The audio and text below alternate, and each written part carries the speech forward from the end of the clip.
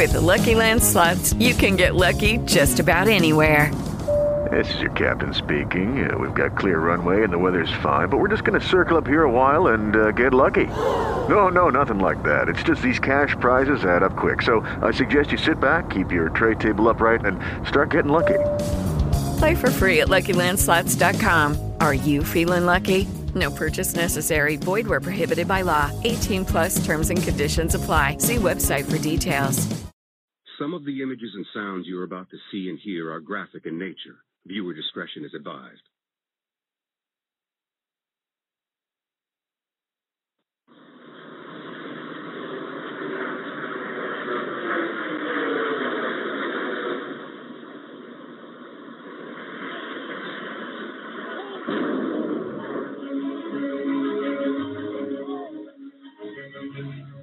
The World Trade Center, tower number 1 is on fire. The whole outside of the building was just a huge explosion. Every available ambulance, everything you got to the World Trade Center. From my vantage point, I didn't see a thing hit the building, but I did see an explosion occur.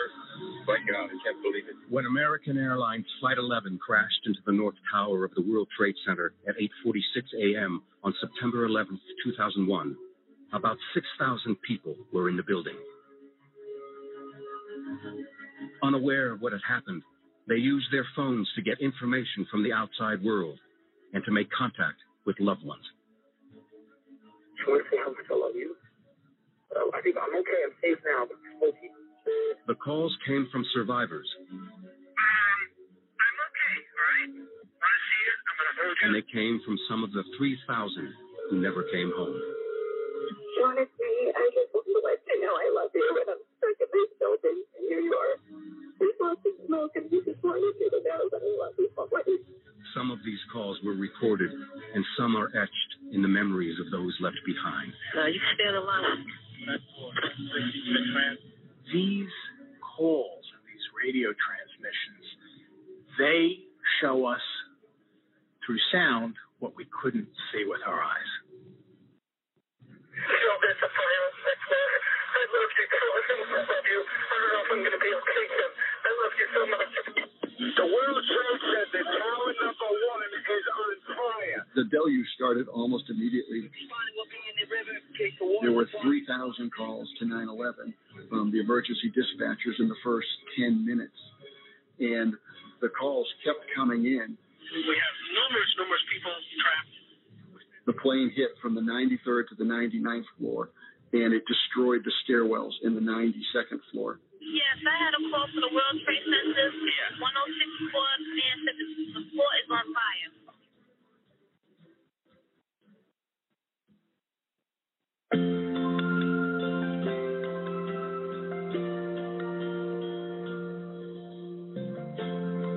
Today, we look back at one of the most horrific tragedies to hit this nation, and that is 9/11. As we are a week removed from the anniversary of 9/11, we found it to be fitting that we address not only 9/11, but the role that the IRP-5, after this tragedy, could have easily played in keeping the homeland safe. Tonight, we look back at one of the most horrific tragedies this nation has ever faced. 9/11, we will remember.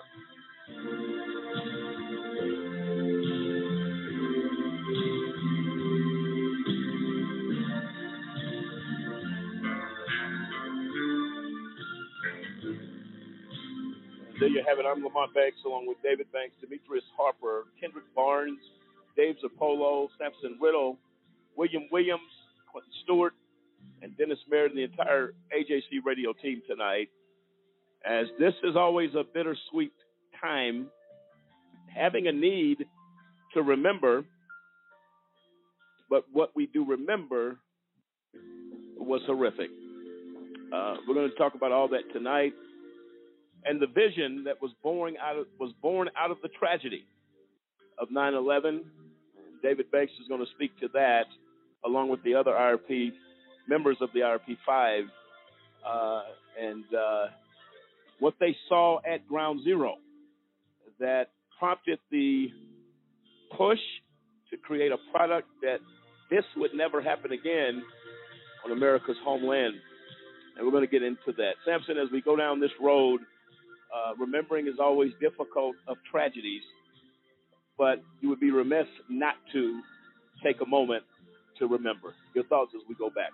Well, I mean, you have to really think about that. For most of us that are, at least middle-aged, even like the kids that are just now graduating high school, I mean, they're getting taught this as a history lesson, but this was a moment in time that truly shaped our nation.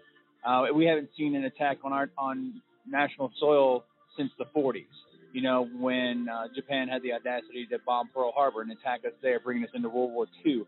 So to have this happen in the modern age, I mean, it literally sent tremors throughout our society. I mean, we were of the mindset here in the United States that nobody would dare have the audacity to try and attack us, let alone on our own soil. And now here it is. We have, multiple planes being directed at not only the World Trade Center, but also the Pentagon and other targets. And we had to come to the face of reality that we are not as invincible as we thought. We have people out there that are willing to go to the extremes to take us out as a country, and there have to be proactive solutions put in place to prevent this from happening again. No, absolutely right. And we're going to deal with all of that. Ladies and gentlemen, tell friends and neighbors as we look back tonight on AJC Radio, make no mistake about it, we do remember. And tonight we show respect to that memory. Feel free to dial into the show at 646-200-0628, 646-200-0628, and we're going to get into that here right after the break. AJC Radio takes a walk down memory lane, a difficult one, as we remember the victims of 9/11. This is AJC Radio. We'll be right back. Do you know anyone who's been sent to prison who's innocent? The United States is experiencing record numbers of exonerations in cases where people were wrongfully convicted of crimes they did not commit. If you believe that no one should be sent to prison for crimes they didn't commit, there is something that you can do today. By remembering a just cause with a monthly, annual, or one-time donation, you can help in the fight against wrongful convictions. Call a just cause at 855-529-4252 or visit a-justcause.com and click the donate button. A Just Cause is a 501c3. Wrongful convictions are wrong. Let's be the voice of those who can't speak from behind the wall.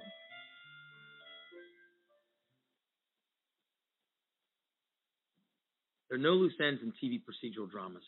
At the end of the hour, the bad guy always gets what's coming to him. Unfortunately, the real world is a lot more complicated. We know from the work of the Innocence Project and other organizations in the Innocence Network that the system doesn't always get it right. According to the National Registry of Exonerations, since 1989, nearly 2,000 people have been exonerated of crimes they didn't commit. What people don't realize is a good number of those people pleaded guilty to crimes even though they were innocent. In fact, in nearly 10% of the nation's DNA exonerations, people pleaded guilty to serious crimes and agreed to serve significant prison time because the system is stacked against them, especially if they are poor and people of color. That's right. The stakes are so high that we have innocent men and women agreeing to serve long prison sentences. A system that puts that much pressure on people to plead guilty is a problem. Visit guiltypleaproblem.org to learn more about the men and women who are pressured into pleading guilty to crimes they didn't commit. And join us in demanding that our elected officials do something to protect the innocent people who get caught up in a broken criminal justice system. Thank you.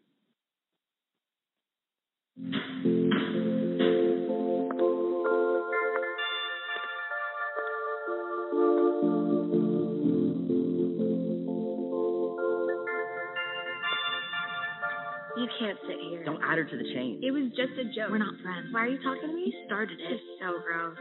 Loser. Weirdo.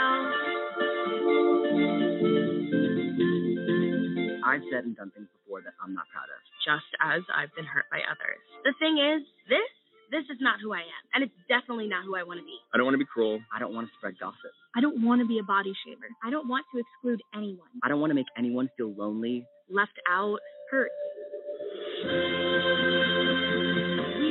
power to be more. We can create a kinder world. It's not that hard. We just need to stop. Take a moment and consider others before we speak. And before we act, be more. Be more. Be more. Because I'm 16, I can't drive at night. Because I'm 16, I can't work past 10 o'clock on a school night. Because I'm 16, I can't get a cell phone contract without my parents. Because I'm 16, I can't get a flu shot without my mother's consent. At 16, I'm not old enough to watch an R-rated movie alone. Because I'm 16, I can't buy a lottery ticket. I can't vote. I can't drink. I can't smoke. I can't join the military. Because I'm 16, I can't sit on a jury, but I can be tried as an adult. I can get a lifetime criminal record. If I get arrested, my parents don't have to be notified. Because I'm 16, my mother had to sign this consent form so that I can participate in this video. But I can go to an adult prison. But I can go to Rikers Island. But I can be sent to Attica. My name is Michael Corriero. I was a judge for 28 years in the criminal courts of the state of New York. New York is one of only 2 states in the entire nation that automatically tries children as young as 16 as adults. We need to change that. Last week, my father sent me to my room. Next week, a judge could sentence me to an adult prison. We need to judge children as children. It's time to raise the age of criminal responsibility in New York.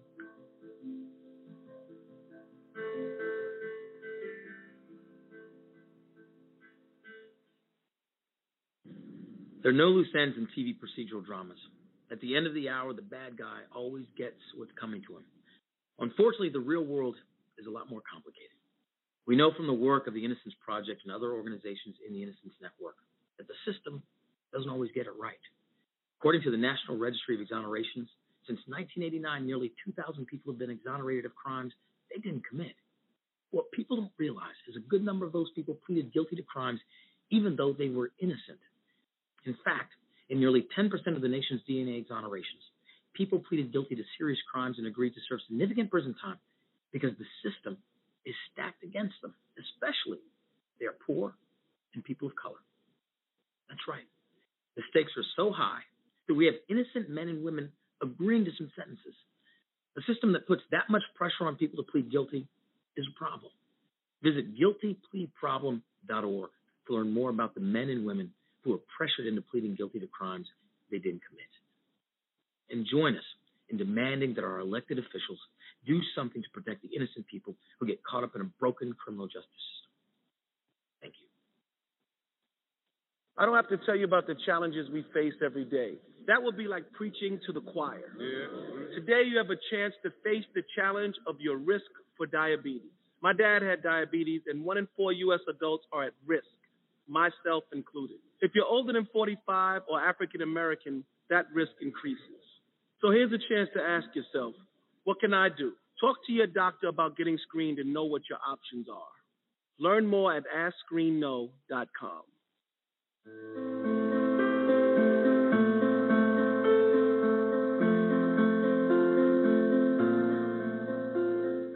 I stand for equality. I stand for individuality. I stand for peace. I stand for diversity. I stand for dignity. I stand for respect. I stand for fairness.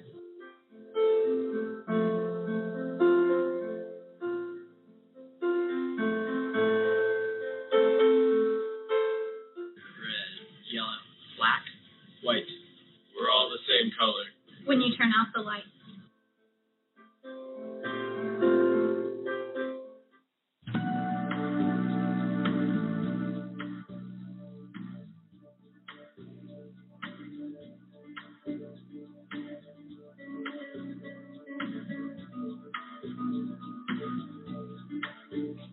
Welcome back, ladies and gentlemen, to AJC Radio tonight as we take a moment to look back at 9/11. A week removed from one of the most horrific tragedies to hit this nation at one time. The first responders, those that rushed into the towers, you're going to hear about those heroes. And there's a lot of them that sought to save lives in the middle of almost absolute death.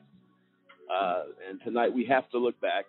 We do it every year on this show, as the country does as well, to say to the victims that we are sorry. But we also deal with the fact that how safe are we today? How secure is this nation now from another terrorist threat? We deal with the Taliban that is in Afghanistan, American people being left over there, citizens of this nation in harm's way as a result of the Taliban, but the Taliban also behind and part of Al-Qaeda are the folks that were responsible for the tragedy of 9/11. It's ironic that we are in the anniversary of 9/11 and dealing with the very people that have taken control of Afghanistan as terrorists to do as they please. And the soldiers, Samson, that were lost over there, I know that there was a recognition of those soldiers that were lost. I believe it was 9 soldiers that died, and it's truly a tragedy. Yes, sir. I think you're talking about the 13 that died at the Kabul airport over there. Yeah. This the senseless loss of life that's going on over there, as you know, American forces try to pull out as many people as possible, not just our citizens, but I mean, we have over the last 20 years had local national interpreters that come through there. They put their lives on the line, the same as we did. I mean, I remember when I was over there in 2005, we had multiple interpreters go out with us every time we went out on patrol, and they were out there. They were risking getting into a firefight, even though they were unarmed. They were risking, RPGs and roadside bombs and everything else that got thrown at them because they believed in the fact that we were over there to help liberate their country, to help bring change to their country. So to see this mass exodus that's going on right now and the extensive loss of life and the sheer abandonment of our, not only our own U.S. citizens, but the people that helped us fight this war for 2 decades, it's disgusting and it's heart-wrenching as somebody that's been over there, lost friends, lost people that, you've gone through the muck and the mire with, and just to see this happening, it's disgusting.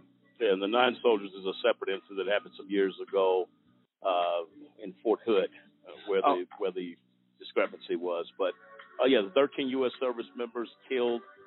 And to be honest with you, did not have to be. The complete debacle, the complete failure of this administration in going in and doing what they did, unprepared, is the reason these lives were lost, and that's something that cannot be ignored. 9/11, the tragedy that happened on 9/11, was also as a result of a failure to communicate, David, to communicate between intelligence agencies of what threats were coming to the United States. Why are we here again with Afghanistan as a result of things not being done as they should have been right at the anniversary of 9/11 when things were not done as they should have been done? Well, I don't think people really appreciate the cultural impediments. They still exist in law enforcement to share information. There hasn't been any major attack on American soil, per se, but those cultural impediments still exist. Now that information sharing impediments still exist, antiquated systems used by law enforcement still exist. And if you listen to many of the people in the know, they say not much has changed. We have a government that continues to be reactive versus proactive. And there's a lot of internal kingdom building going on inside of a lot of these agencies. and these institutions that are supposed to be concerned about the welfare of people, but they've become more political, they've become more divisive, and we see that in as recent as the 13 servicemen who lost their lives because of a lack of proper preparation and planning, and they're making decisions that are taking lives, and it becomes really the country has really turned into even a more gross, a more gross, almost idolatry or idol worship of elite and the wealthy and those things like that, where many of the people down here and even the average serviceman gets lost into the high level political maneuvering and things that are going on and being done for political purposes and not for the right purpose. And I think that's the sad reality. I would submit to you that information sharing and the culture that exists in law enforcement has worsened, and I suspect that, especially given current events with the Taliban and the rise of some of these terrorist organizations, that is inevitable to happen in Afghanistan, could result in another attack on this country. Without question. And that's, if you were to ask the question, what have we learned since 9/11? It is human nature to return to behaviors that you have been doing. When things first happen, we're talking, people are having dialogue, and over a period of time, tragically, how soon do we forget the impact of 9/11 and what it did to this nation, what it did to family members, people that lost loved ones that day. And to know without a doubt, a phone call coming in saying, hey, Dad or Mom, this is it. I think I'm going to die. I cannot even begin to comprehend that type of stress, pain, heartache that would be on the other end of that phone, and because you're completely helpless to do anything. We're going to play a clip right now where that story is true. There were people that lost fathers, mothers, brothers, sisters. I want you to hear this clip. We're going to talk about it on the other side of the break. Let's play it. It's been a year, Daddy. I really, really miss you. Mommy says you're safe now in a beautiful place called heaven. Oh, thinking about our young years. We had your favorite dinner tonight. There was only you. And I ate it all up. Young and wild and free. Even though I don't like carrots. Nothing to take you away from me. I learned how to swim this summer. Moving down that road. And I kept even open my eyes. Over now. When I learned the water. You may come in back for more. Can you see me? I miss you, Daddy. Baby, you're all that I want. And you're lying here in my arms. Finding it hard to believe we're in heaven. It's been 5 years, Daddy. Love is all that I need. I'm in 5th grade now.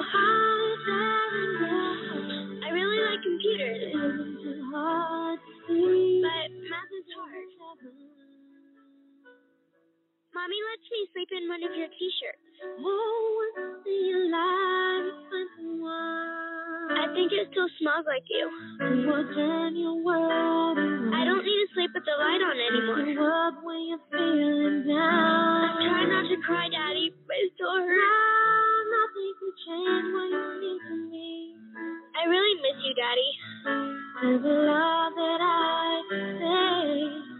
Just hold me now. 'cause our love will light the way. It's been 10 years, Daddy. Baby, you're all that I want. I started high school. You're lying here in my arms. I made the honor roll. Finding it hard to believe. I hope you're proud of me. I'm also on the soccer team. Love is all that I need. Can you see me on the field? And I found it there. I started thinking about colleges. Hard to Do see. you think I could be a doctor? Heaven. I know you'll be with me when I walk down the aisle. I've been waiting for a while. I try not to be sad, Something to right. but it hurts. Not to come alone. I hope you know you're my hero. I love you so much. Now our dreams are coming into Can you see me? good times understand. I'll be sad as ever you. It's been 15 years, Daddy. Baby, you're all that I want. I'm finishing college. You're lying here in my I arms. got into med school. Finding it hard to I believe. really want to help people. Heaven. You have always inspired me. Love is all that I need. I met a nice guy And I found it there in your who was really special to me. It isn't too hard to I think you would really like him. heaven. We talk about our life together. Oh, oh. Mom says he's a lot like you. I think about you every day. I'm still sad, but you make me strong. Can you see me? We're in heaven. I miss you, Dad. I really miss you, Daddy. I miss you, Daddy. I miss you, Daddy.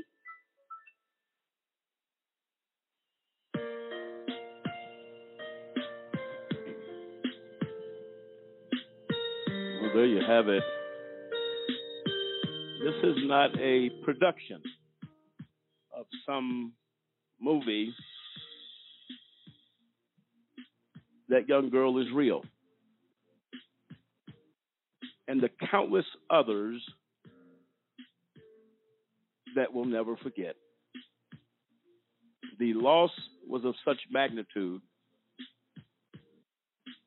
And to be trapped in a building where you are helpless to help is probably the saddest thing of them all. Dave, we talked prior to the show regarding a family member that you shared with me that was supposed to be on one of those flights. Tell the listeners what happened. Correct. On 9/11, I remember talking to my family. And I talked to my sister, and she was just hysterical. And she kept saying, that could have been me. That could have been me. And I kept telling her, no, it couldn't. You were on a later flight out of Boston to L.A. that morning. It couldn't have been you. It couldn't have been you. She never said to me that she was supposed to be on one of those flights. I can't remember if it was the United flight or the American flight, but she had changed her ticket the night before because she wanted to take her boys to school rather than having somebody else take them to school while she went to Boston to Logan Airport to get on an 8 o'clock flight from Boston to L.A., which would have been the American Airlines flight or the United flight. My dad told me that probably 8 months later, and I had no idea that she was supposed to be on one of those flights. Wow. When you hear that young lady who's a young woman now, but the tough times, the years of coming up without her father, it's one thing to lose a loved one that simply passes. To pass in such a way, I can't even imagine. How does that make you feel when you hear it, Dave? It's heartbreaking because you see how many people were affected on that day. You were watching this weekend. We were watching the tributes, and you had the family members that were talking about. I never met my uncle, my dad. I never met him because I was born just before he died in 9/11, and you see that what happened that day was not just an act of terrorism. It was so much more than that. And it had far-reaching effects that 20 years later, people are looking back and saying that my whole life changed on that day. And in a moment, I remember I was actually working for an organization called American Teleconferencing. Did conference calls for various celebrities and people in government. And I remember it was a break between calls, and we wondered why no one was on the floor. And they had a separate relaxing area, foosball and pool, where you could go between calls and relax. And I remember seeing it on the TV, and they told us, you guys can go home for the day, go home. Because nobody was focused anyway. I was completely stunned of what I saw. And they played it over and over and over again of those planes hitting those buildings, which is something you'll never get out of your mind.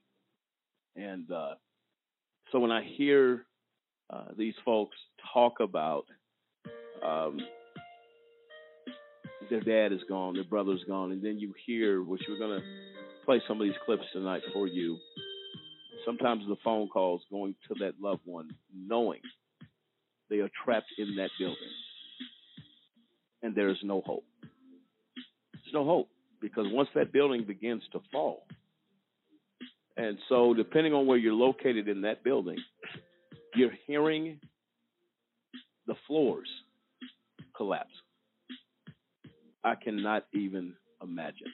Well, and unless you've been to New York City and seen the sheer mass of those buildings and the size and the height, it is. I've been in both of those buildings before 9/11, but you can't. Unimaginable is not even a good word. To have all of those buildings come down and the hundreds and thousands of people that work in those buildings, it's just absolutely, it's just unspeakable. I can't imagine what those people went through on that day. And sadly,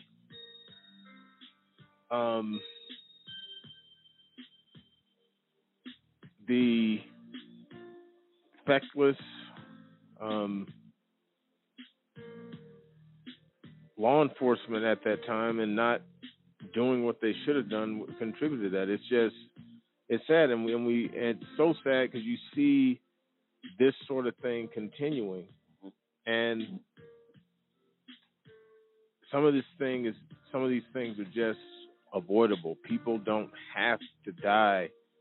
I was reminded, I saw the U.S. gymnast testifying on Capitol Hill about the failure of the FBI not to take them seriously, and which resulted in hundreds of girls just ignoring what they said, resulted in hundreds of more girls being sexually molested. Because what is going on? It's just tragic. I said you want to remember all of the victims of that day, but you have to be circumspect in your view of some of the contributing factors to that. And it's tragic because you still see this stuff going on. You can't just ignore things and expect people not to be hurt. You have a job to do, and you need, and many times they don't take it serious enough, and the resulting. And I get really irritated by that because people are losing their lives as a result, or they're going to prison. They're losing their lives because of government officials who don't just kind of selective. They pick and choose what they want to do, and people suffer as a result of it. And many times it's almost like a crony system. They're serving the interests of the wrong people, not the actual people, but of people in their circle and people with political and monetary power. They serve a lot of these people, and we get lost in the noise of all of that. Oh, for sure, Dave. And one of the things you look at is you have the FBI over these past 20 years sit around and congratulate themselves over thwarting terrorist attacks that they created. They'll go through and they'll recruit people to act like they're going to bomb a federal building or a state building. And it's the FBI that builds the fake bomb and tells them to push the button, and then they arrest the person. And it turns out they're the ones that brought the person in, convinced them to do it. I mean, one of the stories that always upset me is there was a young man who was mentally challenged, who was looking for a friend. They befriended him and convinced him to push the button on the cell phone to set off a fake bomb, then arrested him and convicted him. And you hear this over and over again, that the FBI is out there thwarting a terrorist attack. And when you look at the details of it, more often than not, you're seeing that they're the ones that were involved in it. I mean, it's hypocritical is what it is. William. You know, as David was talking, I think the thing is, it's so true. They're reactive. They're not proactive to anything. Then you always have these, you know, the FBI as being they. And then you always have these hearings. You know, here's these cronies that walk down, they're sitting there in their suit and tie, and then it's a show. It's just one show after the other. Well, why didn't you, information was provided to you, well, we didn't feel that this information was credible. Why was it not credible? It's obvious it was credible. It led to the incidents that led us here. You know what I'm saying? It's the same thing over and over again. It's a charade. It's like, you guys, it's really, really hard to wrap your mind around the fact that these agencies, these are, you know, FBI is a huge agency, and they don't want to share information. They don't want to. They want to live by these old ways of doing things that's proven not to work. I mean, there's software there that could have prevented this. That's the thing. And now here we are 20 years later, and the question is still on the table. Are we any more secure? And the answer is not. And the thing that gets you is that if you've been to that area in Lower Manhattan, that is so dense. That area is so dense. And to David's point, those buildings are massive. I mean, you have to be on the ground and look up, and you can literally look just straight up, and you're looking at, you know, just skyscrapers. You're in a concrete jungle, but it's so dense with people. And you realize, like, there were 3,000 people that were impacted here that lost their lives. And you sit there and you say, this was needless. This could have been avoided. And they could have used technology to do it. Technology was there and available to prevent 3,000 lives being lost. And we wouldn't be sitting here having this show talking about this topic if they would have implemented what was there and available to them. Kendrick, your thoughts on this? It's just sad when you look back on, especially you see as September 11th passed, there were so many stories that they've told, and plus you're getting more and more information comes out time after time again. But you can't. If anybody thinks, you know what, you guys are being too critical on the FBI or whatnot, but you watch those people's faces as they're seeing people jumping off the side of the building. And in one show, you heard the thud after time, and people are like, was that parts of the building? Like, no, that's people. And you say, well, don't be so hard on the FBI. These are people who decided, I'd rather jump from a building or do I suffocate and burn? What kind of decision do you put a person in to where there's no easy way out? No. And someone decides, hey, I want to jump, and then you try to say, you know what? This could have been prevented.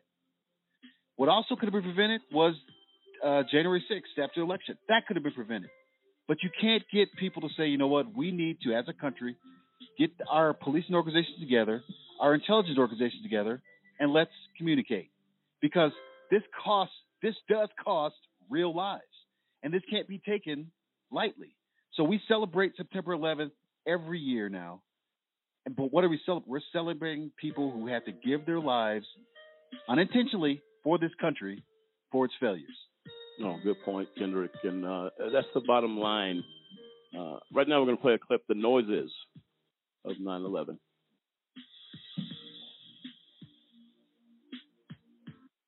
This just in, you were looking at obviously a very disturbing live shot there. That is the World Trade Center, and we have unconfirmed reports this morning that a plane has crashed into one of the towers of the World Trade Center. Yeah, now remember, oh my God. That looks like a second plane. I see a plane go in. That just exploded. I just saw another plane coming in from the side. Yeah, that was out. Yes, and that's the second explosion. You could see the plane come in just from the right-hand side of the screen. So this looks like it is some sort of a concerted effort to attack the World Trade Center. Did you see what happened? What happened? Well, I was in the top train, and there was a huge explosion sound. Everyone came out. A large section of the building is blown out.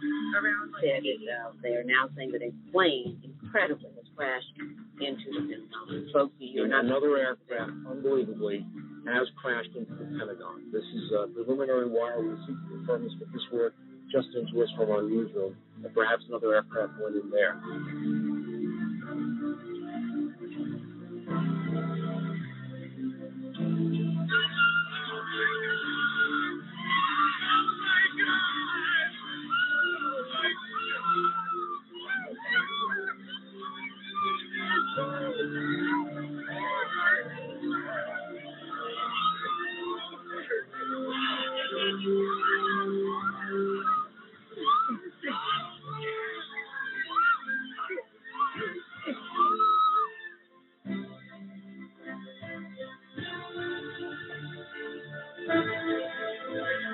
In Washington, there is a large fire at the Pentagon. The Pentagon has been evacuated.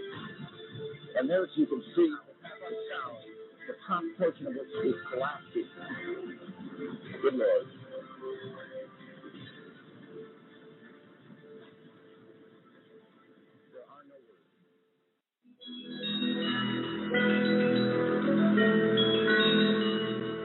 A true tragedy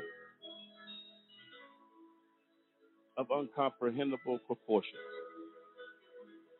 The sounds of terror, of fear, of desperation. Clint, let me get your thoughts on what you've heard. Memories come back just in this discussion. I can't help but think about insult to injury when you think of the cost, the monies, the taxpayer dollars that have been spent on empowering these agencies, billions of dollars, empowering these agencies to be more effective. And then as you follow the money trail of specific programs that are designed to, uphold those capabilities, and you see the money wasted, you read about it in the trade journals of some low percentage of actual capability that was gone after with those monies as the result of the effort. Less than 20% capability for the FBI with that program that they spent, I think it was $1.8 billion on that's related to the topic that we're talking about. It's just really, really upsetting, and a lot of memories come back. But the insult to injury with the cost, taxpayer dollars that are being spent, just uncalled for. Dennis, when I'm thinking about how, we lost well over almost 3,000 people died that day, and now we remember them every 9/11. But the thing that gets me is, are we remembering that we could not secure our nation on that day? There was no security for the people that died that day. Are we remembering that there was no systems in place to prevent this? And what are we doing to ensure that we remember every 9/11, not only the lives that were lost? I think that's awesome, and I think we need to continue to do so. But we also need to remember that on that day, our nation was not secure. On that day, Al-Qaeda was able to hijack 3 planes. On that day. So I think we need to make sure we understand that every time we remember 9/11, we need to be looking at the systems in place that we have as a nation to prevent this from happening again. But we can't do that if we don't remember that there was no system in place to prevent the loss of 2,996 lives. Without question. And the fact of the matter is, to Kendrick's point earlier, and to Dennis's point now, we're no safer than we were over 20 years ago. So as we remember the victims, why has Department of Homeland Security was a part of government that was created as a result of 9/11 and the tragedy that took place? Can somebody explain to me that? If that agency was set up for that purpose, how are we no more safer today than we were then? Why is Department of Homeland Security in existence? From the tragedy of 9/11, DHS was born. How then are we no safer? Makes no sense at all. Don't go into the millions of dollars in creating that agency to ensure the safe conditions of the homeland. It absolutely makes no sense. We did at one point, Congressman Charles Rangel, who has since retired, and he's a representative that represented New York. He came on this show discussing the tragedy that happened that day. I'd like to play for you now that interview with Congressman Charles Rangel. Let's hear his thoughts on this tragedy.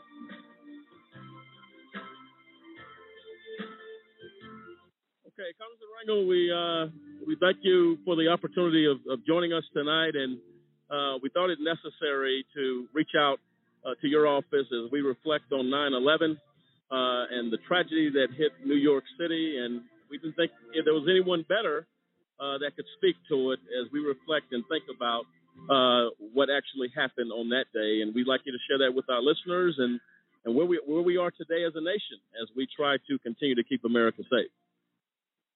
I'm so glad to participate in this discussion because no matter what problems we have individually as a nation, we're so blessed that with the exception of Pearl Harbor, we have never been struck as we were by terrorists.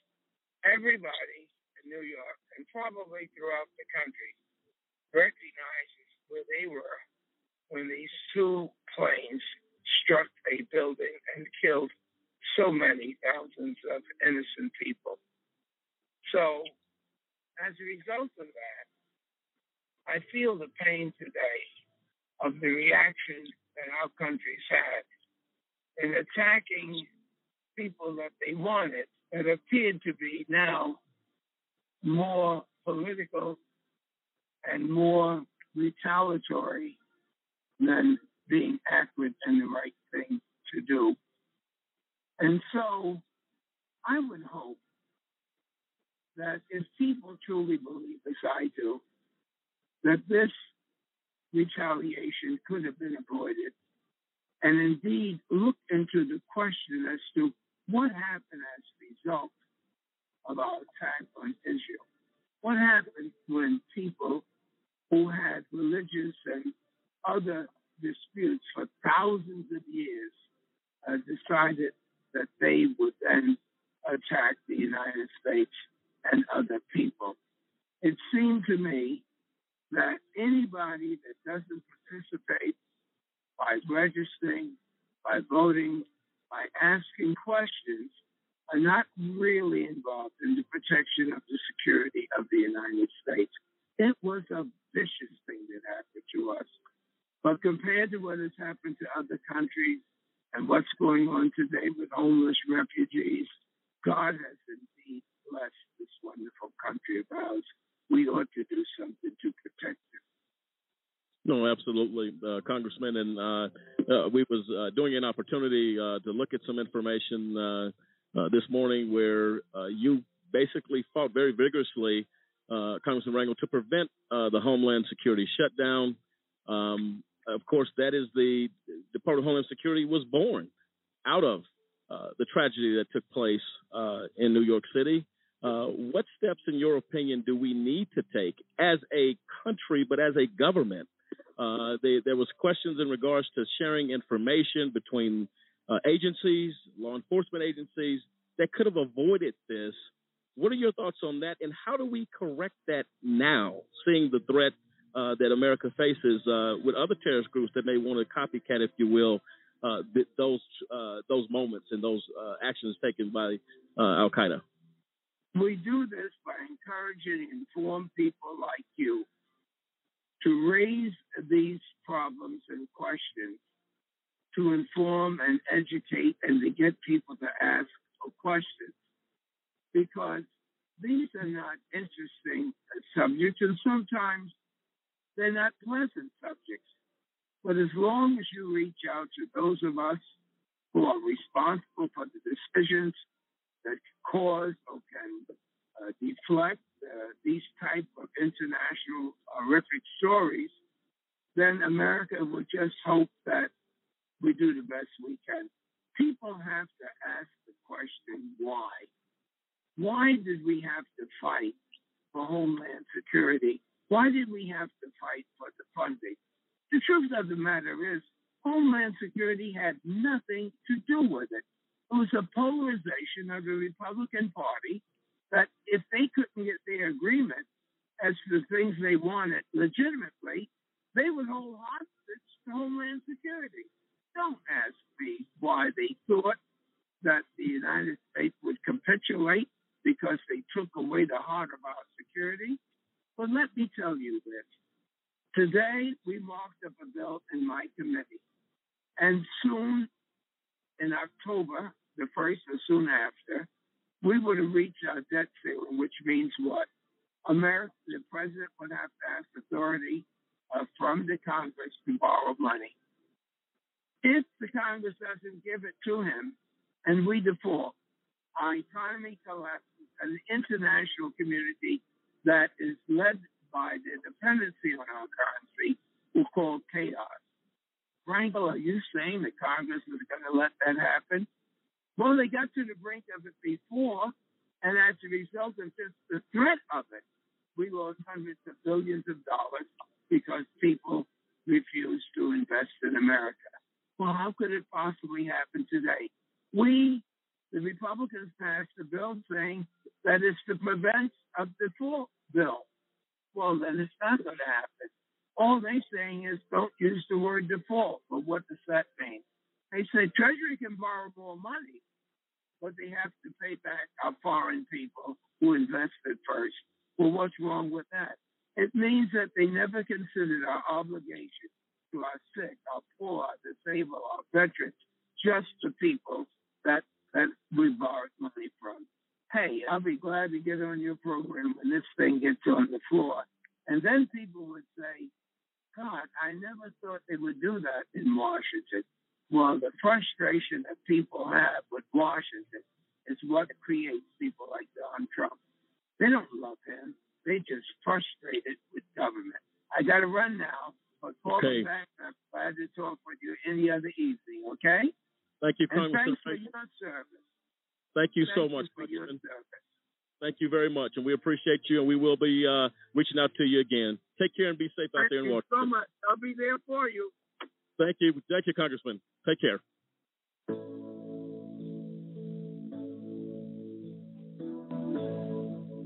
Well, there you have it, Congressman Rangel. Really a pillar on Capitol Hill was, prior to retiring, that was an older interview, but you hear his passion. You hear his frustration as to why 9/11 even happened. It hit close to home since he represents that state, the districts there in New York. It really is overwhelming. The impact and how politics is rendered and played, even in a time of tragedy of that magnitude, is absolutely incomprehensible to me. Dave, you had another comment you wanted to add. And you hear the congressman talk about how difficult it was in getting the funding on Homeland Security. Well, one of the other things that we found is that the FBI was even against Homeland Security because they felt they should be getting the funding and they should be doing the job of Homeland Security. So you had contention in the law enforcement community of the federal government in protecting the United States, which is unacceptable. Well, no egos were left at the door. At what cost does a person's ego have to be out of the way? You're worried about Department of Homeland Security getting credit for protecting the homeland because you want it as the FBI? You will never get anything accomplished that way. And when does human life supersede any such nonsense and discussion even being had? Exactly. Demetrius. And one of the things I think to David's point earlier, 9/11 was a serious tragedy, and we remember it and reflect every year. But you also have January 6th. And my point here is you have these people that mean harm to our country that watched on TV, because it was all on TV what happened January 6th. Does that give them more ideas to attack the state capitol? They saw a bunch of domestic terrorists do it. Why can't they devise a plan? They methodically thought of this for 9/11. What gives them more power? And we're sitting here squabbling and not sharing data and all that thing. So we're going to actually have that happen again. The possibility of that happening is very real. Which is ridiculous. This is my thought on the Middle East removal of American soldiers with a job not done. Al-Qaeda moved in so quickly. You're talking about ISIS. You're talking about any type of group that can move in and given that immediate power, it shows the failure of the United States, in my opinion. You never, and if I'm not mistaken, it's a violation of Geneva Conventions in regards to not leaving a area unarmed, unmanned, and the people left undone to be able to protect themselves. It was, to me, and this is on both sides of the aisle. Republicans and Democrats are saying, why did we make that move? We continue the same behaviors that triggered a 9/11. I promise you, you're very likely to see it again. I hate to say it. That's a reality. If we don't change our behaviors, we are going to have a sincere problem. We're going to take a quick break. On the side of the break, we're coming back with our very special guest. She is a psychologist, Dana Rose Garfin. She's going to be joining us in regards to her thoughts and how people are getting through, from her perspective as a psychologist, when tragedy of this magnitude hits. How do we get past it? America still has not passed those attacks on this nation. How do we go forward? We'll deal with that on the other side of the break. This is AJC Radio.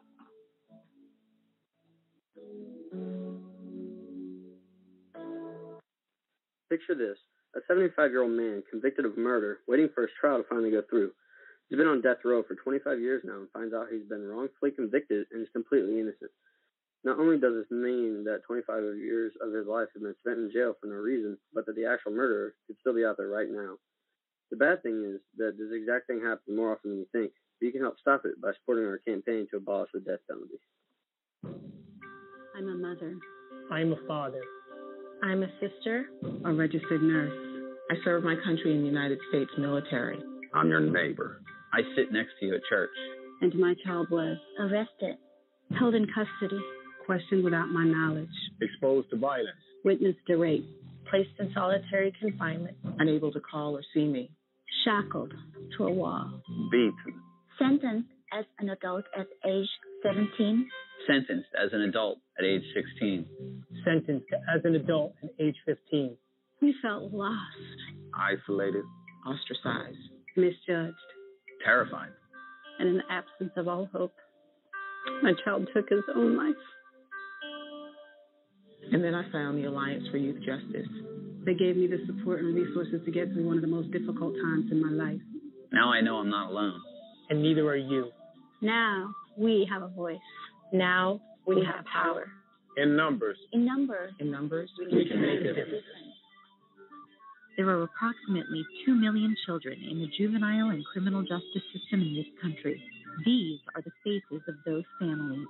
If you are the family member of a child who has been in the justice system, or if you are someone who supports this movement and is ready to make a difference, visit the Campaign for Youth Justice at www.campaignforyouthjustice.org. Good morning, students, and welcome to Career Day. I hope you're excited to hear about all the great things you can do when you grow up. Hi, everyone. I'm Emily. I'm super excited to introduce my dad because he's my hero. When I was little, my dad was away a lot, but I was okay with that because he was doing this really important work driving ambulances in Iraq. Now he's at home, which is great for me because I get to see him every day now. And he's still the biggest hero I know because he kills all the ambulances and the fire engines where to go and rescue people when there's an emergency. I'm so proud of him. He's awesome. He's my dad. If your service-connected disability prevents you from continuing in your civilian career, Voc Rehab offers counseling, training with a living allowance, education, and other services to help prepare you for your next mission. We know you care. Now it's time. Time to change the face of justice. Did you know that minority and youth participation in juries is extremely low to non-existent? The incidence of youth and minority offenders faced with trials have exploded. Youth and minorities are not being represented as they should be. We must represent for people to get fair trials. If you acquire a state ID or driver's license, it allows you to register to vote, and it allows you to become eligible for jury service. If you're 18, a U.S. citizen with a state ID or driver's license, and registered to vote, you're eligible to be called for jury duty. If called and selected, make it your duty to serve. We can't get justice without you. Change the face of justice. Check your local county or state jury service website for further details. Odds of becoming an astronaut, 1 in 13,200,000. Odds of being struck by lightning, 1 in 576,000. Odds of dating a supermodel, 1 in 88,000. Odds of bowling a perfect game, 1 in 11,500. Odds of being trapped in an elevator,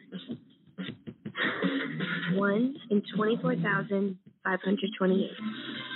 Odds of catching a ball at a major league game, 1 in 563. Odds of an injury from shaving, 1 in 6,585. Odds of tripping while texting, 1 in 10. Odds of getting cancer in your lifetime, 1 in 2 men, 1 in 3 women. It's up to us. To change the odds for our generation. For the ones we love. For our future. If you don't like the odds, stand up.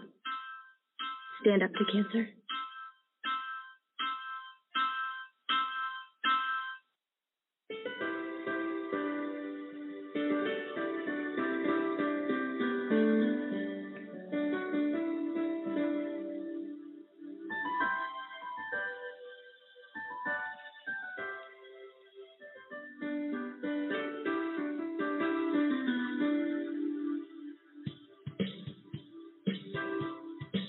Welcome back, ladies and gentlemen, to AJC Radio as AJC Radio remembers 9/11.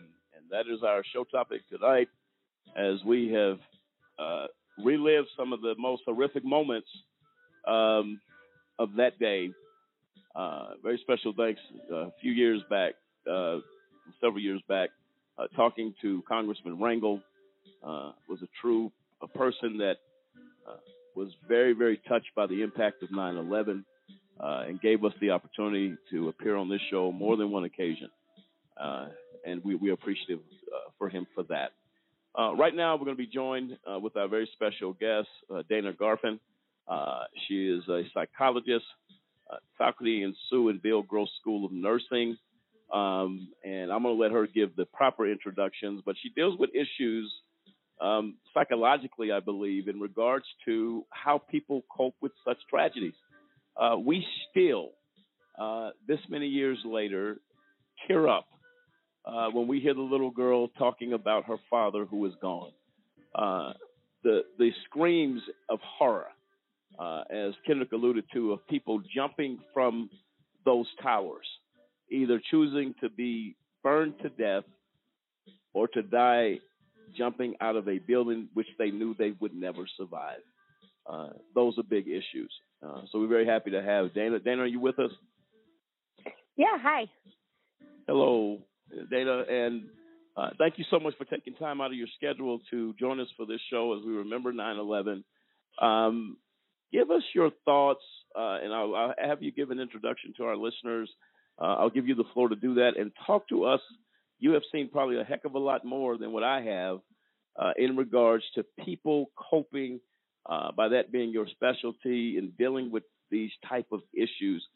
We're anxious to hear your perspective on this and this regarding this very, very horrific tragedy. I'll give you the floor now. All right, thank you. Yeah, so I'm a psychologist, and I am faculty at UC Irvine. I'm in the Sue and Bill Gross School of Nursing and the program in public health. And for over a decade, my colleagues and I have been studying how people respond to collective trauma.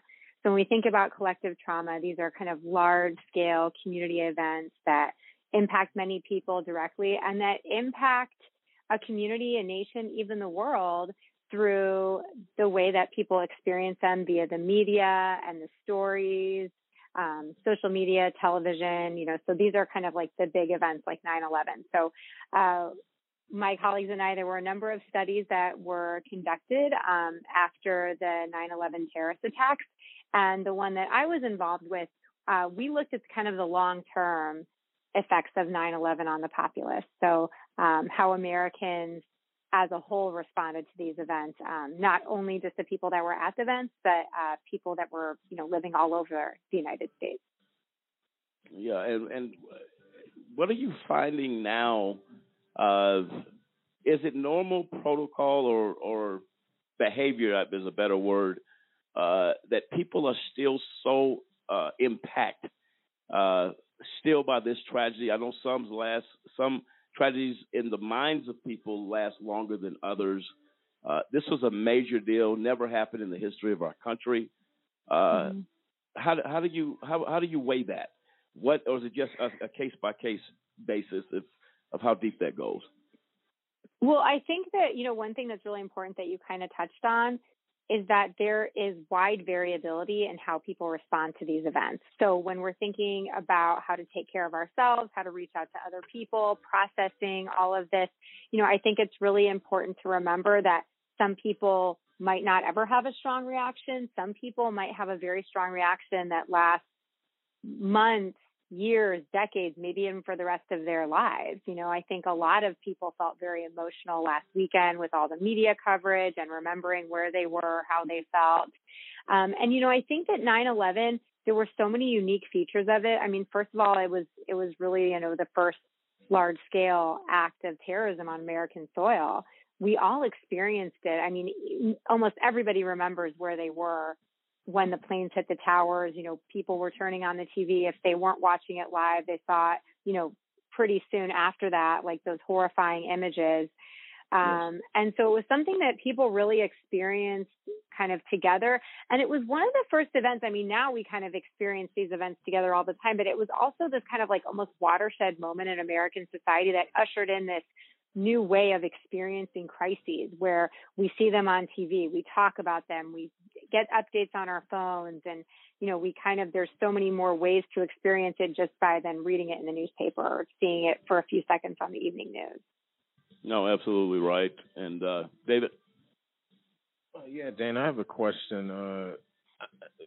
Between what happened at 9/11 and thank you for joining us, and what's happening now, I see the coverage of 9/11. It was more of a coming together. It wasn't as politically divisive. It was an issue that all Americans kind of came together, circled the wagons around, and actually stood with each other. I compare and contrast that now to COVID-19. I see that the country has devolved greatly in handling of how they're dealing with COVID-19.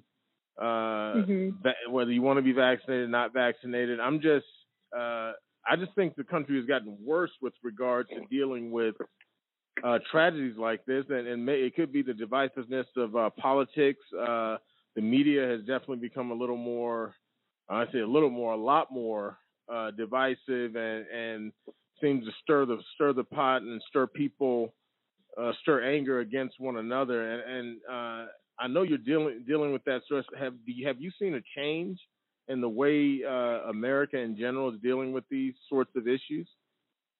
You know, it's a really interesting question. So, you know, when we think about how Americans responded to 9/11, I mean, there certainly was this sort of rally around the flag effect. People were very supportive of Bush. His approval rating skyrocketed. You know, people were very moved and comforted and touched by his words and his speeches that he gave at, you know, those days and weeks after. But, you know, one thing that I think is interesting is you have heard a lot of people say that and compare it to COVID-19.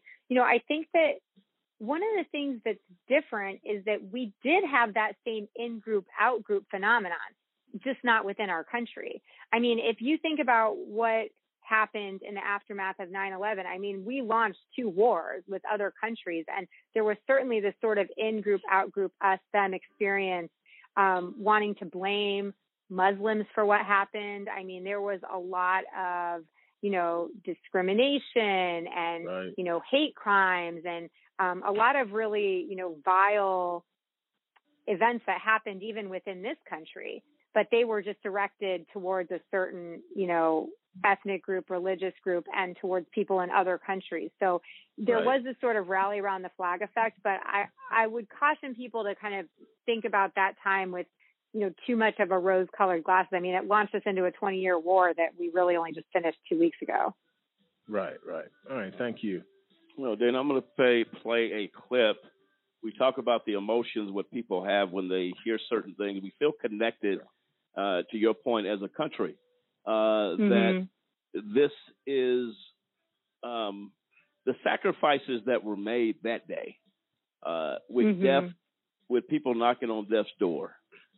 There was heroes, seen heroes and unseen heroes that we never saw. I want to play a clip right now about one of the heroes that was there that day. I'm going to get your thoughts on it. Let's play the clip. Okay.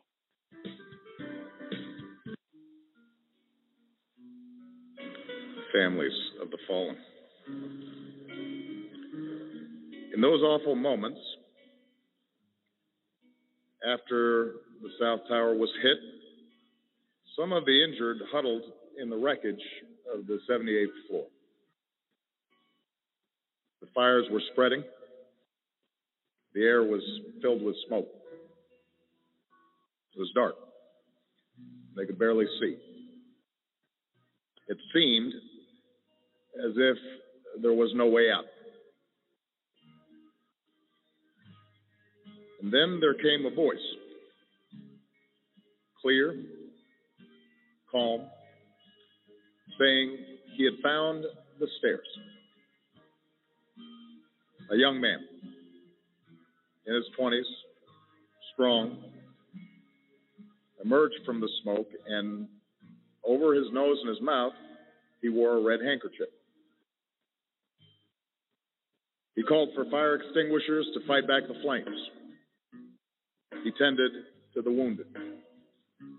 He led those survivors down the stairs to safety and carried a woman on his shoulders down 17 flights. Then he went back up all those flights, then back down again, bringing more wounded to safety. Until that moment when the tower fell. They didn't know his name. They didn't know where he came from. But they knew their lives had been saved by the man in the red bandana.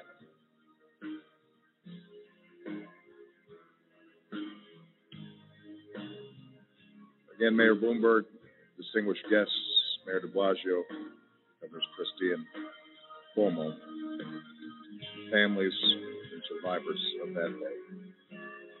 To all those who responded with such courage, on behalf of Michelle and myself and the American people, it is an honor for us to join in your memories,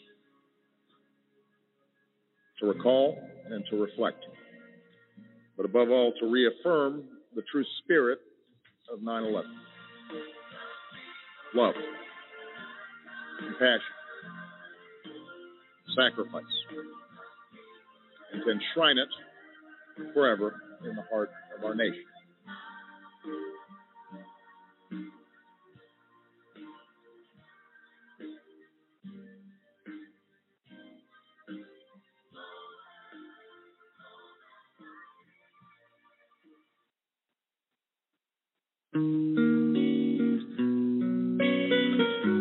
Well, there you have it.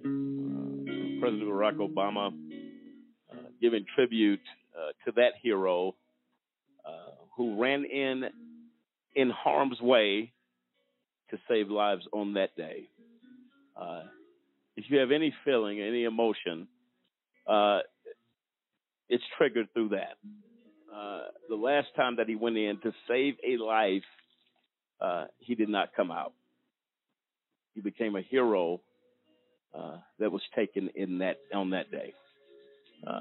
Then when you hear that, if that doesn't connect the nation of the importance of remembering the sacrifices that were made, then I'm not sure what will. Your thoughts on that? Yeah, I mean, it's an incredibly powerful story. I mean, of course, even especially to hear Barack Obama be speaking to the nation and recounting that story. I mean, you know, I, like many other Americans this weekend, you know, I was able to watch some of the news coverage and some of the documentaries and hear some of the stories of those heroes, and certainly absolutely powerful, riveting, moving, inspiring. And, you know, I do think that, you know, as we've kind of been remembering 9/11 the past week on this 20-year anniversary, you know, it is a time to think about people like that were heroes. They didn't know these were complete strangers. They were putting their lives on the line to risk and save. And, you know, I think it is kind of a beautiful message to think about, you know, how can we embody that now in America? Like you were saying, you know, there is so much divisiveness. You know, is there some of that spirit of selflessness and coming together and wanting to reach out our hand and help a fellow American that, you know, we can kind of take from this experience of remembering 9/11 and, you know, move forward as a country? Oh, I mean, good point to be made there. So let me ask you a question. Some of the people, and maybe you could answer this, maybe you'll have to take a professional guess at it. How is it? Because I can't go here. To a point I can, but to a point I can't. So I'm trying to wrap my hands around it. That you have people on those floors that in some way believe that they can get out of there. But then for those that felt there was no, because some people were rescued early on and were able to get out of there. So the people, as Kendrick alluded to earlier, jumping out of windows, knowing for certain you were going to die, but the flames were coming so quickly, the fires were moving so rapidly through that building. How do you make that choice? Because is there a chance you can survive it? Maybe get down that stairwell, as we've heard stories and testimonies of that as well. Psychologically, what is a person going through in those moments that would trigger one decision, one other or the other? Yeah, that's a really good question. I mean, one thing that struck me when I was kind of listening to a lot of the survivors talk this weekend was the fact, we look at it in retrospect and we know that plane hit the building's going to collapse and like, get out. We kind of have that feeling listening to those stories and watching. But, these people, a lot of them had no idea what had happened. I mean, there was even the stories, they came on the speaker, I think in the South Tower, and told people to go back to their desk. And then some people did go back to their desks, and then other people are sitting there looking at each other like, I think we need to get out of here. So I think that in those situations like that, there is this sort of fight or flight response that takes over. I think people often follow the people around them. So if one person looks behind them and sees a ball of fire and they're like, let's jump out this building, we're not going to make it, do the sign of the cross and hold hands and jump. I mean, you saw and heard stories of that. And then, I think if there was, a quote unquote hero that said, take my hand, we're getting out of here, and people were likely to follow them. So I think, the power of the group in those situations is really, really powerful. And, the person that leads them through the flames, might get them to safety and they might be burned away. There's not necessarily a right or wrong way to respond to that. But I definitely think in a lot of those cases, it was those heroes that looked at their colleagues and peers and strangers and said, we're getting out of here. Let's go, Right. Well, listen, go ahead. I'm sorry. I didn't mean to cut you off, Dana. Go ahead. Oh, no, that's all I was going to say. Well, I know we were told when you came on, you're kind of on a crunch here for timing. I would love to extend an invitation for you to come back to our show. I think you can add perspective to a lot of things and a lot of topics that we discuss here on AJC Radio. I want to open that invitation up to you to please feel free. We'll have our team get a hold of you, and if perhaps you can add some perspective to a lot of things that we're dealing with right now within the criminal justice system, within government. There's so many challenging issues that we're dealing with here as advocates. We would love to get your perspective, but we're going to be respectful of your time because I understand you have another appointment. Yeah, thank you so much. Thanks for having me. And I'd love to come back and discuss a lot of these issues. It's certainly things that, my colleagues and I have been researching and talking about and thinking about and writing about. So I definitely look forward to joining you again in the future. And we look forward to having you. Thank you so much for taking time today. And we'll be in touch offline regarding some of these upcoming topics before the break for the rest of the year. We're going to definitely get back with you, okay? Thank you so much. All right. We appreciate it. Thank you so much for having me. Okay, bye. Take care. And there you have it. Dana Garfin adding some perspective to, adding perspective to a very troubled situation. It's very touchy when you're dealing with life and death and attacks on a place, to Dennis's point earlier, what point is lost? Why were we not secure? And how does an attack that's never happened in the history of this country hit our homeland? And I'll tell you what, after having a discussion here tonight, we got eagles at the door. They're not at the door. They actually are in the room, and you're never going to get nothing done as long as that's the case. AJC Radio 9/11, we remember the tragedy of that day, and we look back. That continues here after the break. This is AJC Radio.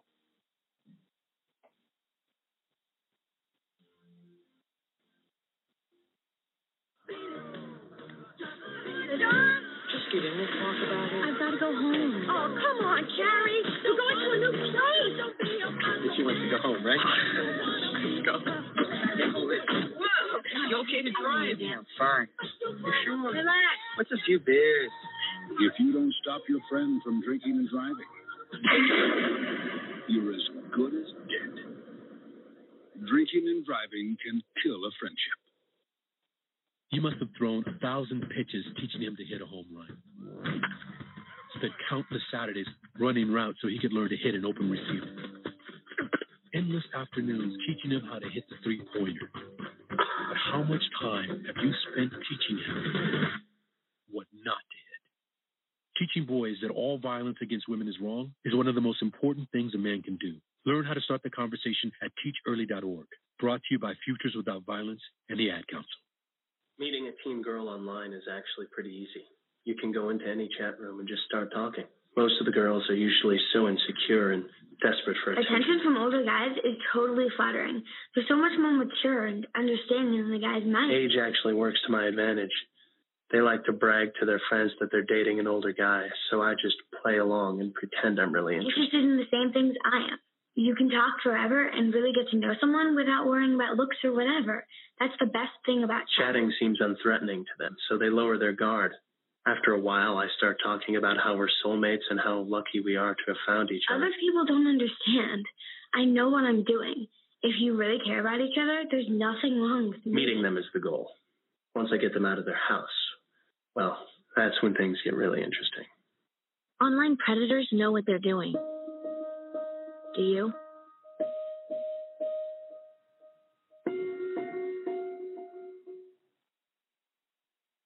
You're on your way to meet up with friends, but you can't seem to get anywhere quickly. You don't want your friends to be annoyed, so you text. You're on your way.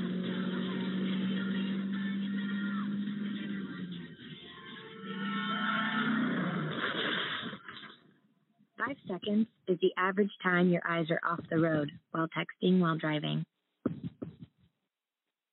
Make sure you get where you're going. Hey guys, I'm Jordan Sparks. I'm Chase Crawford. Hey, what's up? It's Usher. Hi, I'm Rachel Bilson. I'm Hayden Christensen. I'm Peyton Manning. Hey, we're Fall Out Boy. I'm Jared Archuleta. I'm Corbin Blue. I'm Kristen Bell. And we're the Jonas Brothers. Do something good for your community. Reuse bags and bottles and always recycle. Help us collect 1 million pounds of food. Help people prepare for natural disasters. Do something about homelessness. Anyone could be a rock star in their community. So then do something. Do something. Do something. Do something. Visit DoSomething.org to find out how. When news and headlines following an act of gun violence fade away, who's left? The families. Gun violence is real.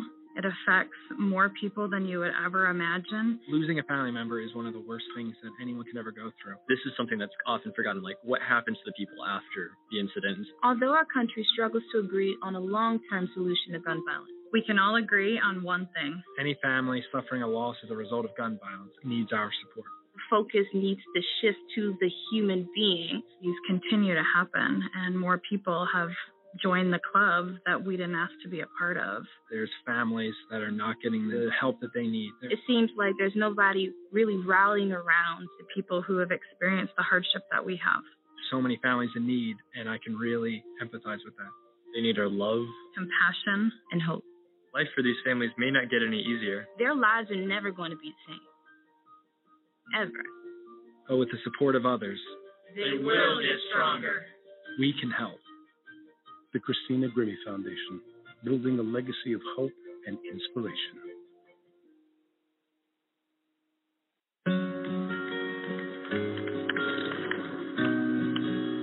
I wish I was in school.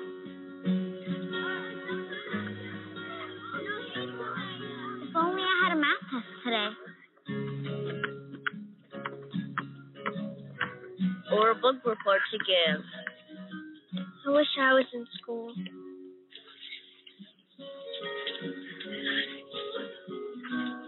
I'll stay after class. I'll clean the chalkboard. I'll do extra homework. I'll skip recess. I wish I was in school. I wish I was in school. I really wish I was in school. School ends, but free lunches for your kids don't have to. Find your local food bank at feedingamerica.org/summer meals for help. Together, we're feeding America.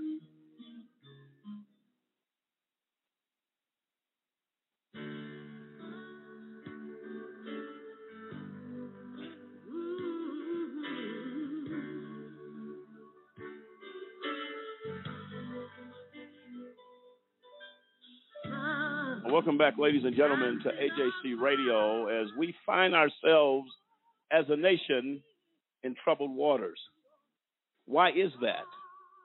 bottom line is that America is no safer today than it was when the attack happened. That is inexcusable.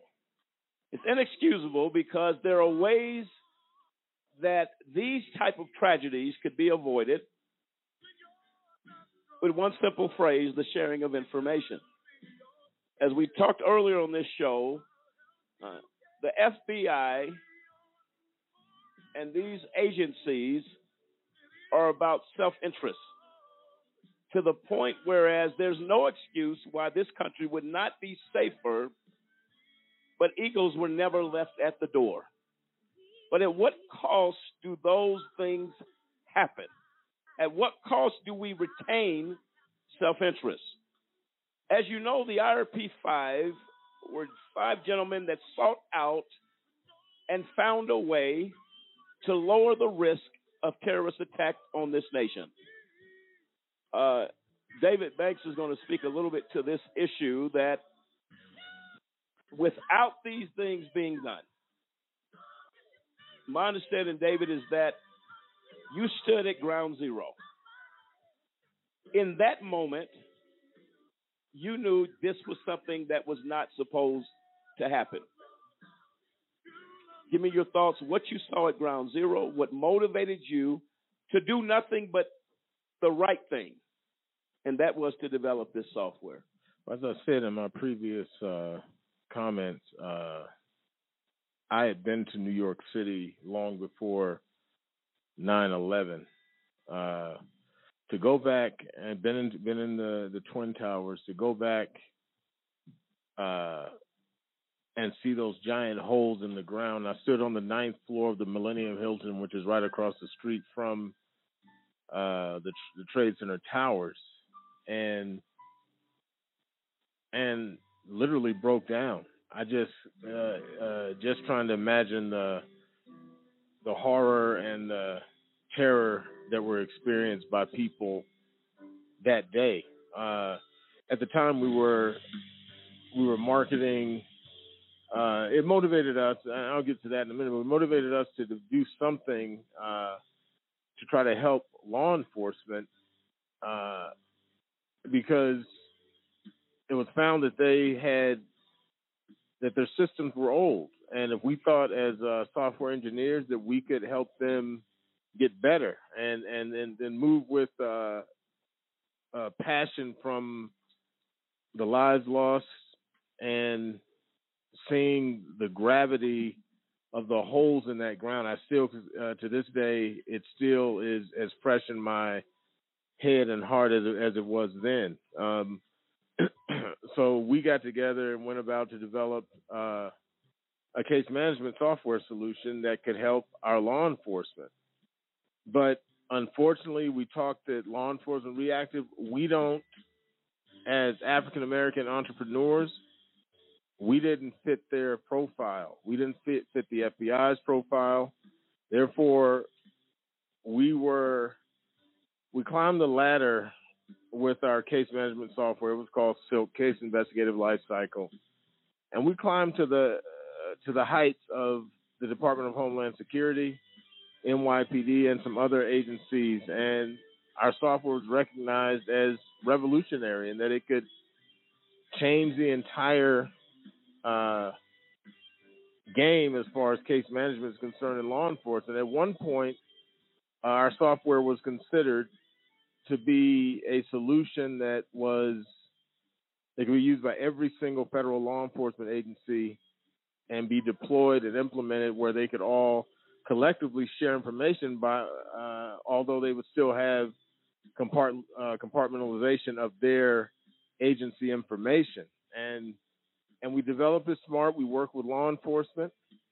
But again, we were not accepted. We're African Americans. 2 large companies that already failed, specifically SAIC with the virtual case file, and then ultimately Sentinel, which was done by Lockheed Martin. You're talking near $1.2 to $1.3 billion spent on failed projects. And Jack Israel spoke to government IT Fierce Government IT at the time, and he said the unraveling of the Sentinel Project, the $1 billion Sentinel Project, was their ability to build an independent case management system, which we had developed and was earmarked by high-level officials in the government. But we ran into lots of issues with companies trying to steal the software, undermine us. Somebody else wanted the business, and the FBI and the justice system was ultimately used as a tool to destroy us and our company. And this is the nature of why of government in many instances, not everybody, but this is the nature of government in the United States. Innovation can't come through a black company on something of this scale. It has to come through somebody handpicked by the powers to be. And that's what happened. We were railroaded, we were set up, and we were put in prison because we wouldn't let go of our dream to provide and to build a software solution. We were contacted by large companies. One company, specifically IBM, was told to contact us because we had something that the federal government was interested in.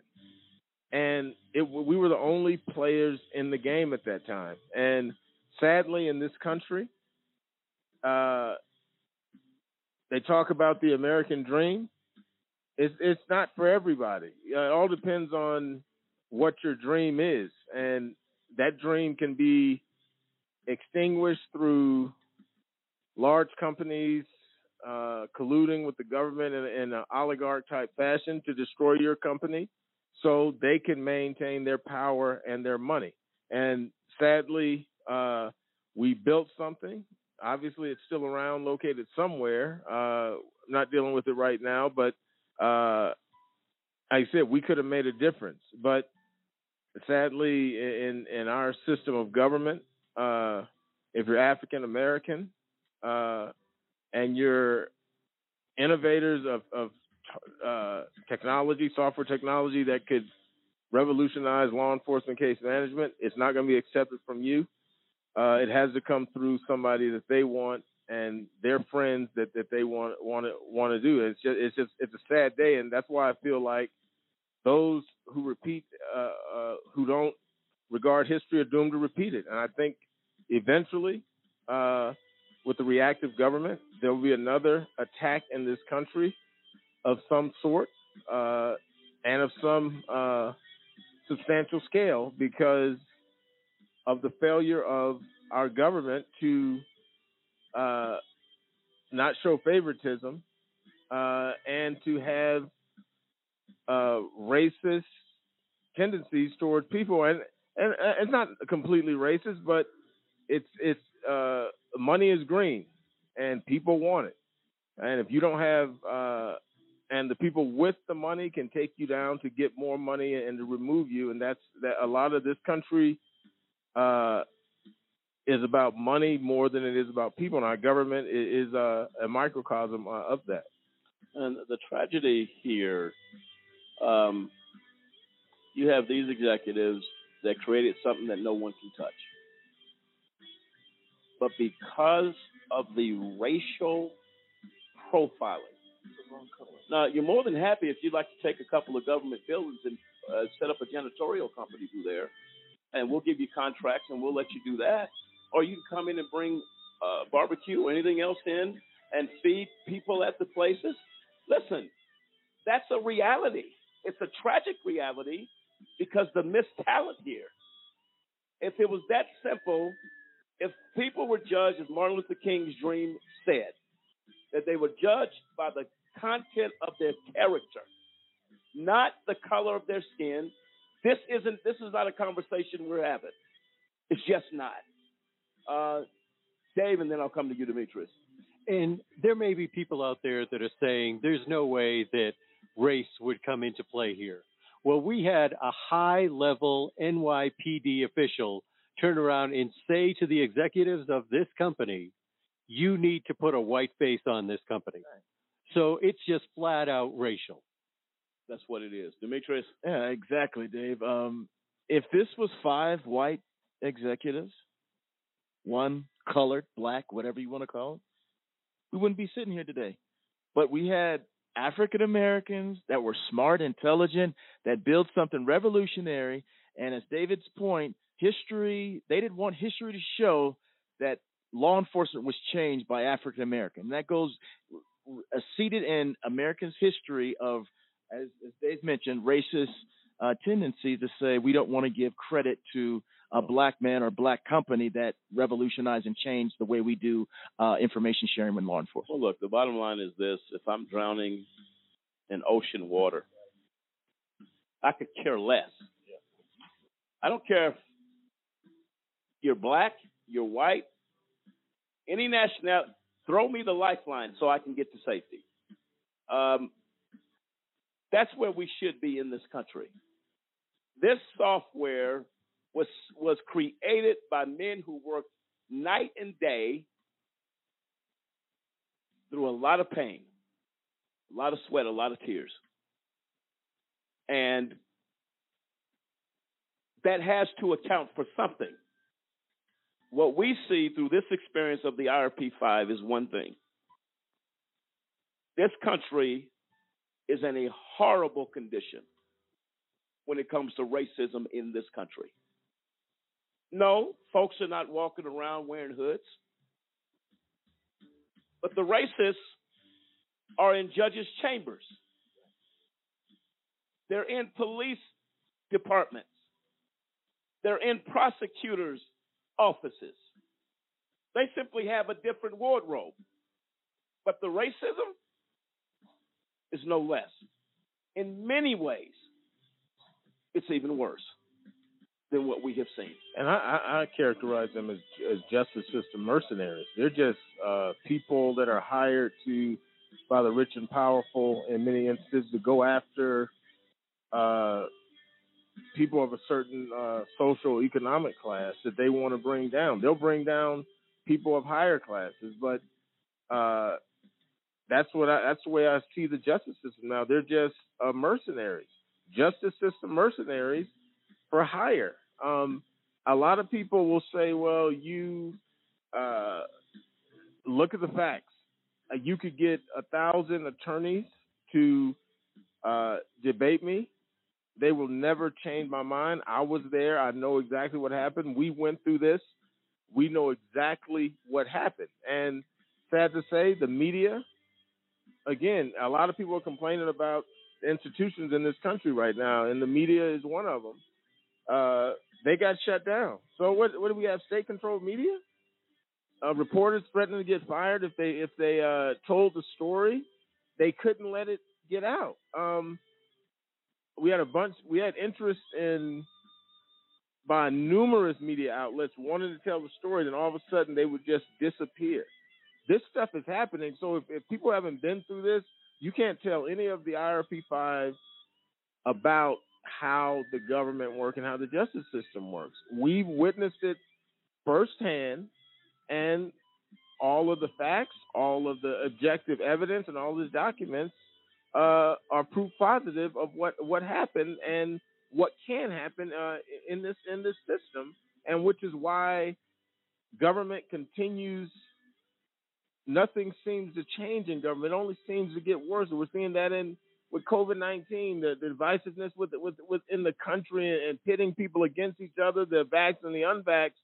There's a lot of, and the media is involved in that too. There's a lot of very sinister things going on in this country, which is why I just don't see a bright future for the United States of America, given even the latest stuff with COVID-19, Afghanistan, and things like that. I just think it's going to get worse at this point. I just have lost a lot of faith in mankind in general to be somewhat true to what they believe, true to the Constitution, and as Martin Luther King said, true to what they said on paper. They're just not true to what is being presented in the media about 99% of people are good people. We don't know that, and when you go through the system like we have, you will find out you're not sure how many people are actually good in the system, to be honest with you. Well, it's the same old song as David alludes to here, even within our government with the COVID-19. Now, no defense to President Trump for the things that happened. That blame lays where it lays. But you talk in one breath, and this is why it's a repeated cycle. You talk in one breath that President Trump divided the country, pitting people against each other. Now you have Joe Biden, President Biden, pitting people using vaccinated or the unvaccinated. Now you're pitting people against, so we're demonized anybody in this country that says, you know what, I have a right not to take a vaccine that is proven to kill people. I don't care if it's a 1% chance. I'm making that point to say this. It is the same old song. It continues to be played. When Joe Biden gets out of office, somebody else will come in, and you have the same back and forth nonsense. So the culture of this country is in a horrible spot because it's a revolving door. So now you have who's going to call out President Biden for dividing the country of the vaccinated and the unvaccinated? Who calls him out? Because you have people getting in fights in grocery stores, in restaurants, at locations, at movies. Well, you've been vaccinated. Well, you're basically killing people. That is a wrong objective and a wrong statement to make. And they better realize a country divided against itself cannot stand. It cannot. Jesus Christ said that in the Bible. Abraham Lincoln said it. A divided country is bound to fall, and we're on that path in a very hard and fast way. Well, and I think we make that point for one reason. As David said, things don't change for the most part. I don't know what greater tragedy has to happen in this country bigger than 9/11 that you would think we would sit down and say, look, this has to change.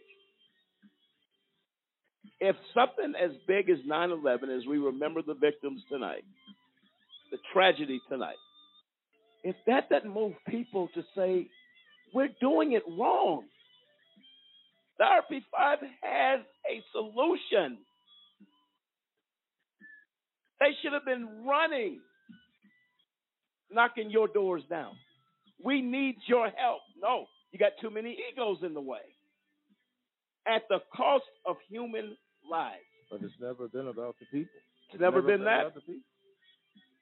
It's incomprehensible to me. We're going to take a quick break, come back with to say our closing comments. 9/11, we got a lot of similarities of 9/11 happening in this country right now, a divided nation, not only racially, but decision and the right to choose when it comes to choices regarding this vaccine. You're talking about a huge mess. And all these things are going on at the time of the remembrance of 9/11. This country has lost her way. How do we find our way back? This is AJC Radio. We'll be right back.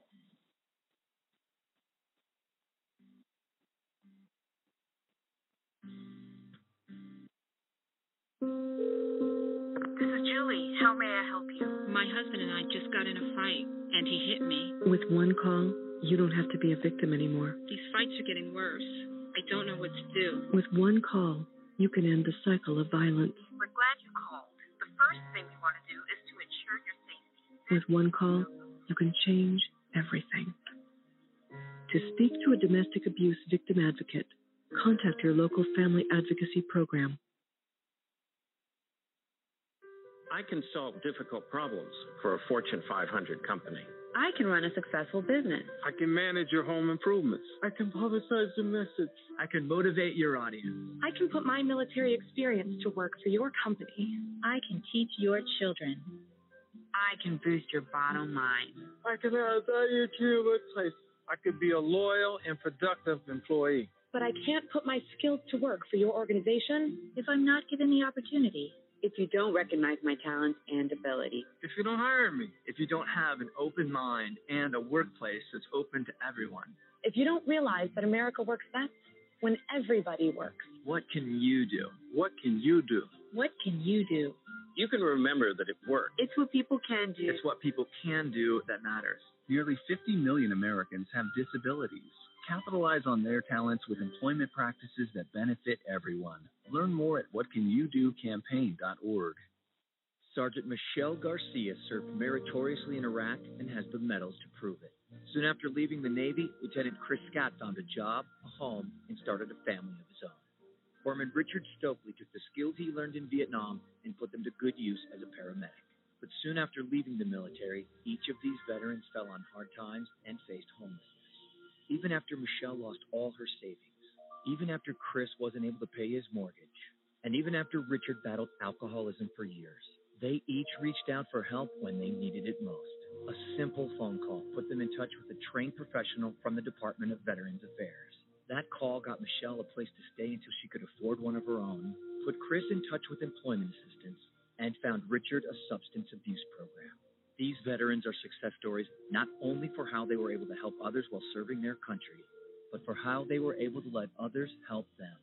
If you know of or are a veteran in need, make the call. Let me tell you who to blame. Blame the boy lying at your feet, his body oozing life through the hole in his stomach where the bullet tore him apart. Blame him for challenging you, for not looking away and for not backing down when you pulled out the gun. Blame your mother for bringing you into this world when she was but a kid herself and for dragging you up, not bringing you up. Blame society for not giving you hope.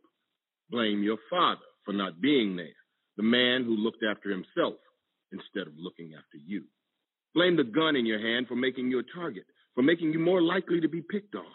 Blame the dead boy, blame your mother, blame society, blame your father, blame the gun, blame anyone but yourself for not being strong enough to put down the gun, to break the cycle.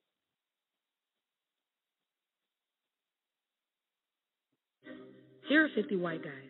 Here are 50 black guys. Here's how many white guys can expect to go to prison in their lifetime. The chances amount to 1 out of 17. Now here's how many black guys can expect the same thing. The chances are 1 out of 3. Why? Lots of reasons. It's complicated, but one thing is clear. There's racial bias at every level of the criminal justice system. When blacks and whites commit the same kind of crimes, blacks are more likely to be arrested. Once arrested, they're more likely to be convicted. Once convicted, they're more likely to serve longer sentences. Look at the numbers in America's so-called war on drugs. About 14% of American drug users are black, as are about a quarter of drug sellers.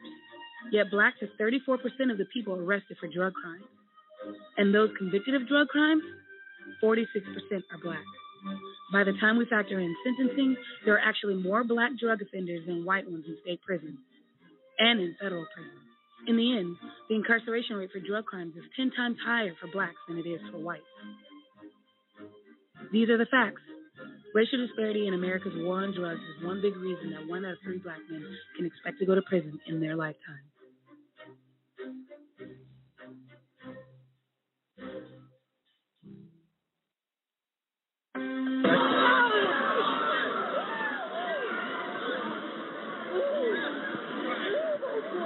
Give me this. Oh my God.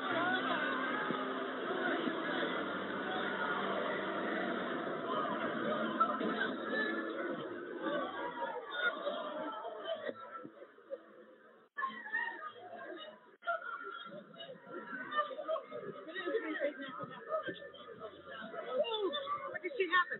The whole building just fell.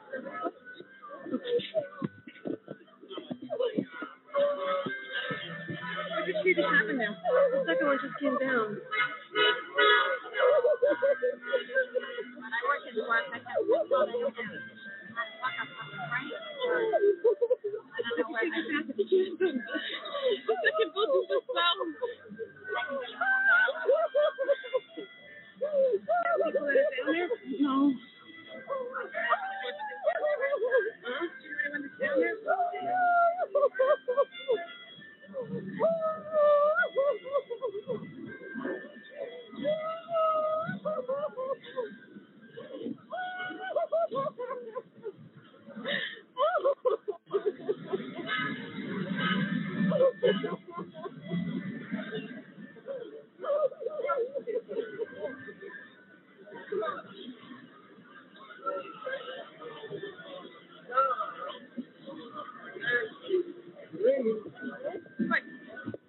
Hey, the second tower just came down.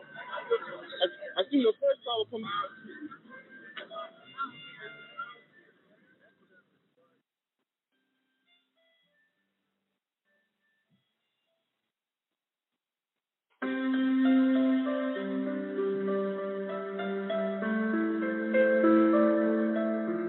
Another year has passed as we reflect on 9/11. You cannot help but generate tears. The tragic events of that day taught us as a nation exactly where we are. As the unseen heroes who attempted to avoid another attack of that magnitude known as the IRP-5 when ignored. For their efforts as they stood at ground zero as the tears ran down their face, saying, "Not on my watch will this happen again." As they embraced the entrepreneur spirit of a nation, they received an illegal sentence and a wrongful conviction for a crime that was never committed. What they were guilty of is being patriots of this nation. What they were guilty of is creating software that would protect the lives of its citizens from coast to coast. This is what the IRP-5 and their vision was all about. As we reflect a year later, again, another year passed, America must rethink their positions. Racism must be done away with. The software that the IRP-5 have produced, without question, could keep the homeland safe. But due to political agendas and egos of other law enforcement agencies in this country, we stand at a crossroad of decision. That is, what will we do to avoid another attack? Till next time, America, stay safe. And remember, we're in this together. This is AJC Radio. Good night. Till next time.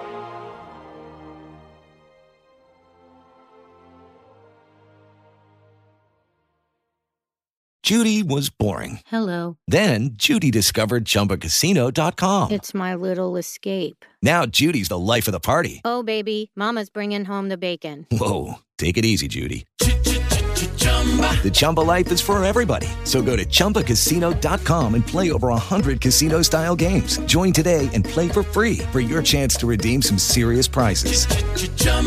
ChumbaCasino.com.